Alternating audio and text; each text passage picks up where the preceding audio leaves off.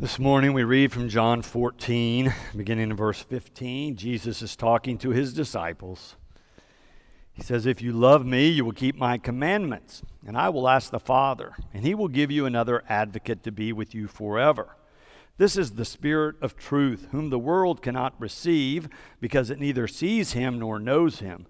You know him because he abides with you, and he will be in you. I will not leave you orphaned. I am coming to you. In a little while the world will no longer see me, but you will see me. Because I live, you will also live. On that day you will know that I am in the Father, and you in me, and I in you. They who have my commandments and keep them are those who love me, and those who love me will be loved by my Father, and I will love them and reveal myself to them." This is the word of God for the people of God.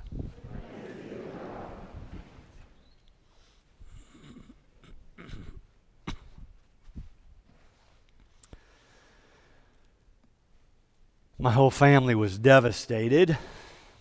I was 7 years old, the youngest of 3 children. My mother was diagnosed with tuberculosis.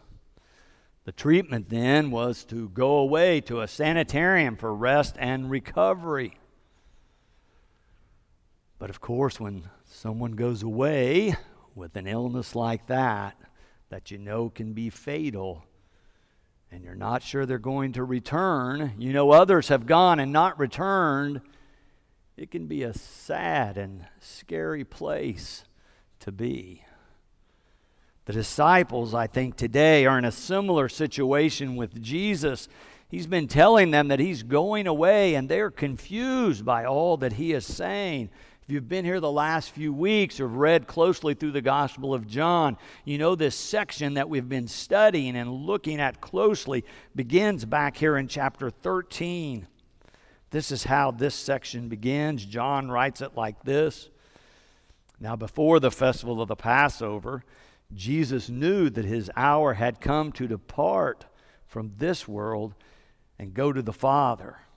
Having loved his own who were in the world, he loved them to the end." But then he washes their feet, talks about how he's setting them an example that they should love one another as he's just loved them. But then he talks about betrayal.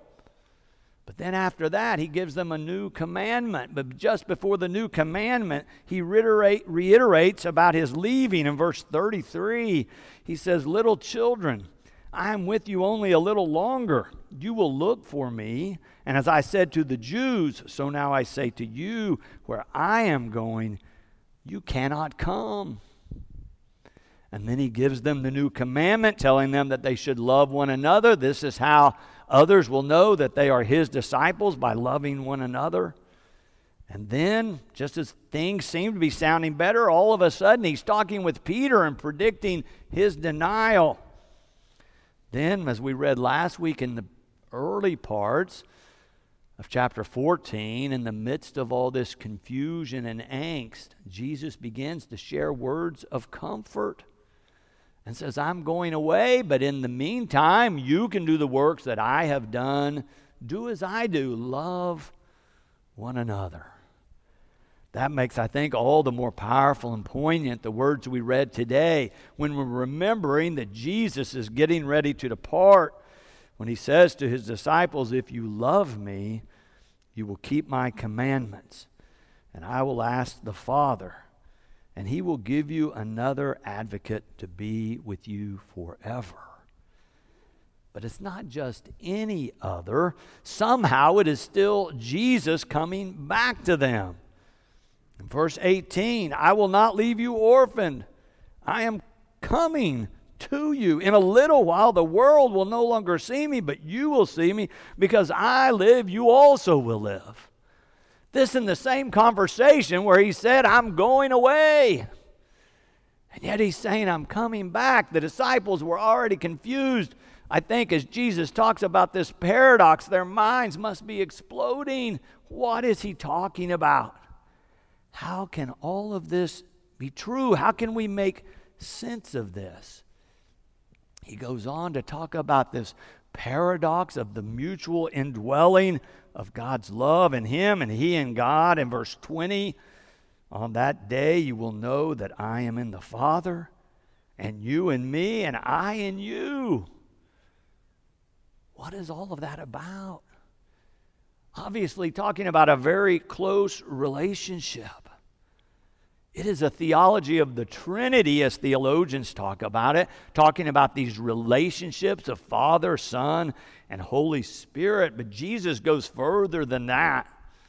In this passage, Jesus says that we are a part of the Trinitarian relationship. Now, that's radical theology, to talk about Father, Son, and Holy Spirit, and then to say, we're in you and you are in us. God is in you and you are in God. So much of theology and pastors' preaching emphasizes sin and how it's this great gulf between humanity and God. But that's not what Jesus is talking about here today. He's talking about this closeness, this mutual indwelling, this intimacy of love, not only between Father, Son, and Holy Spirit, but between you and God, between you and Jesus, you and the Holy Spirit. Again, in verse 20, Jesus says, on that day you will know that I am in my Father, and you in me, and I in you. Jesus declares we are living in God, and God is living within us. But Jesus goes even further than that. He pushes this a little further to say these relationships are all interrelated, and he places them in this context of mutual love. In that very last verse we read, he says, they who have my commandments and keep them are those who love me, and those who love me will be loved by my Father, and I will love them and reveal myself to them. So often, when we hear people talk about the Trinity or we read about the Trinity, the focus is entirely on the persons of the Trinity. How do we understand the sameness and the difference between Father, Son, and Holy Spirit? But I think the key that we have in this part of John is something a little different. Jesus is focusing on the relationships within the Trinity rather than the persons or the character of the Trinity. Jesus is focusing on this relationship of love. And then Jesus includes us, humanity, in the middle of those relationships. It's a radical notion. It's difficult for people to imagine that we can be that close to God and God can be that close to us. Yet in other passages of Scripture, it says that God is as close to us or closer to us than our own breath. Or in God we live, move, and have our being. I read an article in Christian Century recently. It was by a professor of philosophy. The professor's name is K.A. Smith. He talks about his love relationship with logic and words, and as a young man, how he became so fascinated with philosophy and the power of words. He said he was converted to Christianity at the age of 18, but he said for him it was not so much about a relationship with Jesus as it was he felt like he had found the philosophical truth of life when he began to have opportunities to go around and preach. As a young man, he would preach about this truth, this propositional truth that he had found.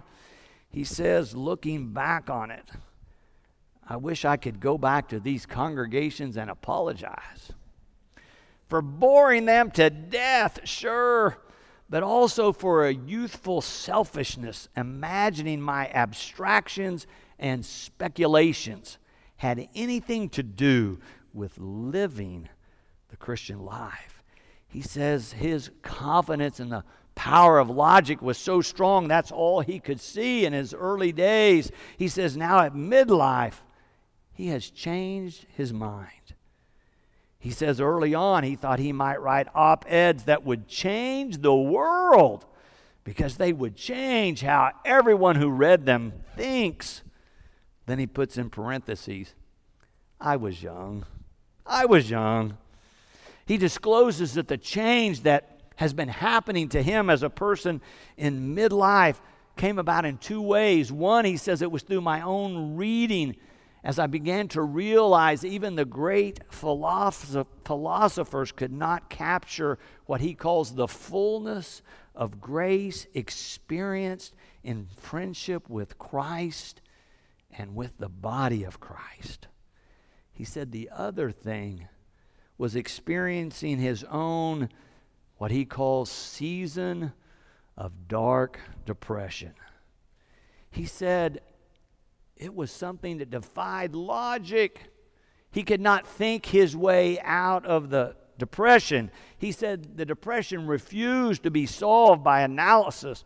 He says, finally, I had to go to therapy. I thought if I went to therapy, the therapist could give me the words, the answer, sort of the pre-packaged answer to lead me out of this. He says that's not what I found. He says it was not the therapist giving me more information. It was his patience and compassion through a remarkable ability to be with me in a way that embodied grace. In our passage today, Jesus says this advocate, or other times called a comforter or counselor or helper, Jesus says that one will be with you forever. The advocate, the comforter, the counselor will be with you forever. Professor Smith recalls a parable that he says finally kind of helped him have a breakthrough in all this. He says it tells the story of a man walking along who falls into a hole. The hole is so deep and the sides so steep he cannot climb out. He begins to yell for help. Finally, a person comes along and peers in the hole and he says, "Help, I need some help." And the man looking in says, "Good, I'm a doctor," and writes a prescription and drops it in the hole and walks on down the road.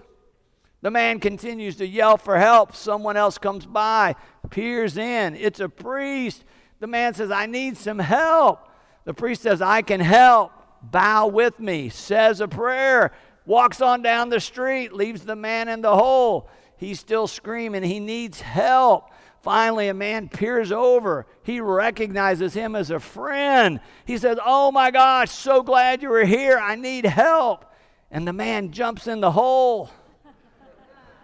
And the guy says, "Are you stupid? Now we're both stuck in here." And he said, "Well, we're both here, but I've been here before, and I know the way out." Professor Smith reflects on all of that and then quotes a sermon by St. Augustine. And Augustine said, when he was preaching on Psalm 139, which is about there's nowhere you can go that God is not there, Augustine said, "Here's the God who jumps down into the pit with you. Here's the God who doesn't just throw a life preserver out, but swims out into the sea to save us." Jesus says, God is with us. I'm going away, but there's another who's coming. That one will be with you forever. You can hear it in the last part of verse 17. Jesus says, this one who's coming, you know him because he abides with you and he will be in you. And then again in that last verse, they who have my commandments and keep them are those who love me. And those who love me will be loved by the Father, and I will love them and reveal myself to them. Jesus is saying this revelation God is trying to share with us all through the Christ comes clearest when we're in these mutually loving relationships. In this passage, Jesus, as usual, focuses on love and the power of love in relationship. first in the Godhead in terms of the Trinity, but for us, Jesus says, when you receive and share that love, you will see me revealed in your midst. We've been talking about all these different ways to know Jesus, all these different images that are in Scripture. We can meet Jesus in person, but Jesus says, if not that, you can meet me in my works. You can meet me in the breaking of the bread. The one passage talks about we can meet him because we can hear his voice. This passage today from John says we can meet him by entering into relationships of mutual agape love. Agape is that Greek word translated as love here that reminds us that this kind of love does the good, wants good for others, wills the good, and then does the good.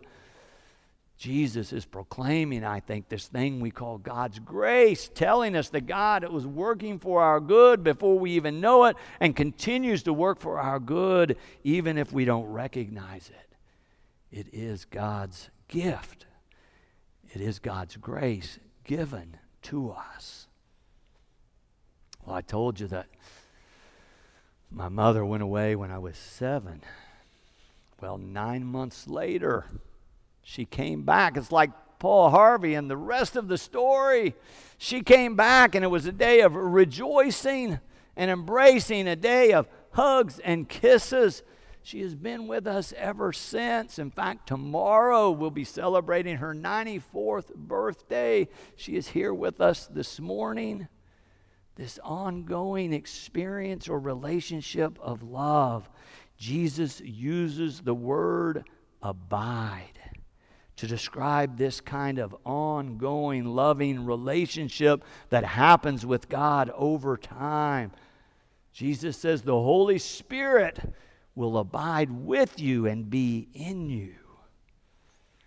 Martin Ringhart was a Christian back in the 1600s. He was a poet and a hymn writer. In 1636, he wrote about God's love and tied it to our mothers. I want to read you just one verse of how he talks about this.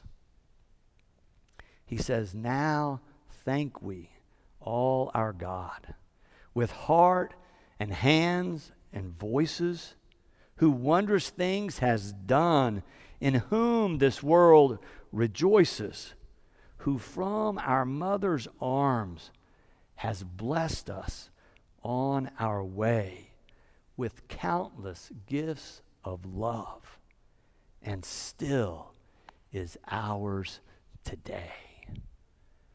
Amen. And thanks be to God.